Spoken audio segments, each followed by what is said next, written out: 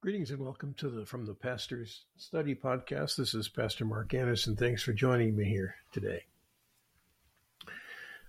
Beginning in the 1950s, modern adolescents were abundantly provided with leisure and resources. That was my generation. After the Second World War, the economy was really prospering, and for the first time in history, young people had a lot available to them. Typically, and I remember those years, the money that was spent by young people was spent on entertaining themselves so as to enjoy the condition of their adolescence and to make it something more interesting and glamorous,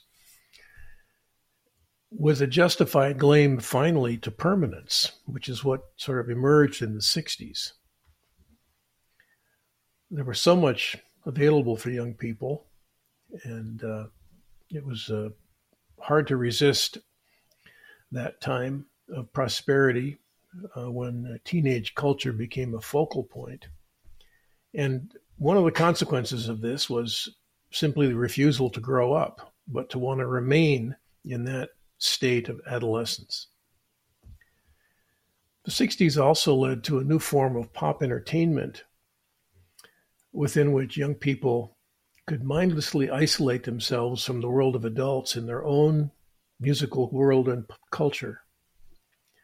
The refusal of the 60s generation to assume the ancestral burden of social reproduction, to grow up, denying the reality of aging, had become kind of a virtue. And it is effectively remains so as our society has become largely characterized by this sort of youth culture.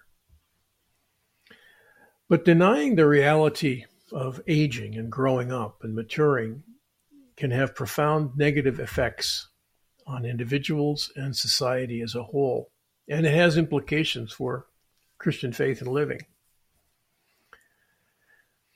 First of all, it can lead to very unrealistic expectations and perceptions about one's self. There can be feelings of inadequacy, insecurity, and over time, a real struggle as one tries to maintain an unattainable youthful appearance or level of vitality.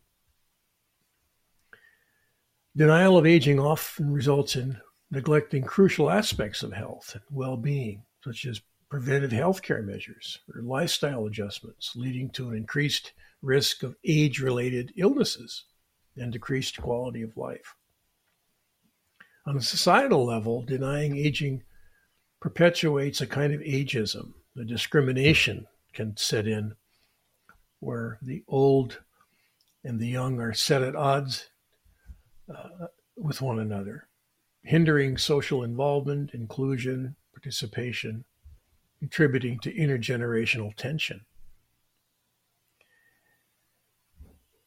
All of this is part of what it means to live in the social fabric in a time such as ours. But the denial of aging, much more deeply, can also be the denial of death. And there we come to the ground where Christian faith has something to say quite purposely and forcefully. Taking up the business of living in a world where we know we are finally going to die is challenging. But the gift of life is on our hands, and making the most of it, the best of it, is what we are called to do. Sometimes we achieve much, sometimes little. But in the end, death beckons and death overwhelms us. Facing this in the cross of Christ and recognizing that we have died with him, which is a great gift of baptism, frees and liberates us to embrace life now with the full awareness that we know that this life is going to end, but that in Christ, a whole new life, a new creation is promised, and in fact has already begun in faith. So denying aging, denying growing, denying maturity, have lots of negative downsides.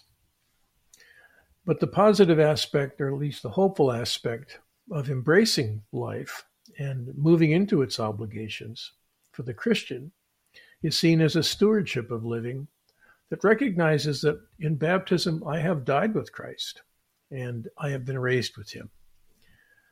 So that even now, while the old self is being put away day by day, the new person in Christ emerges also day by day, full of hope and faith, knowing that one day when this life is over, a new eternal life with Christ will be his gift to us, which we will enjoy with him and with one another forever. Thanks for joining me here today. Come back often. Check the website out for various other features, and I trust and pray they'll be of benefit to you. Grace to you.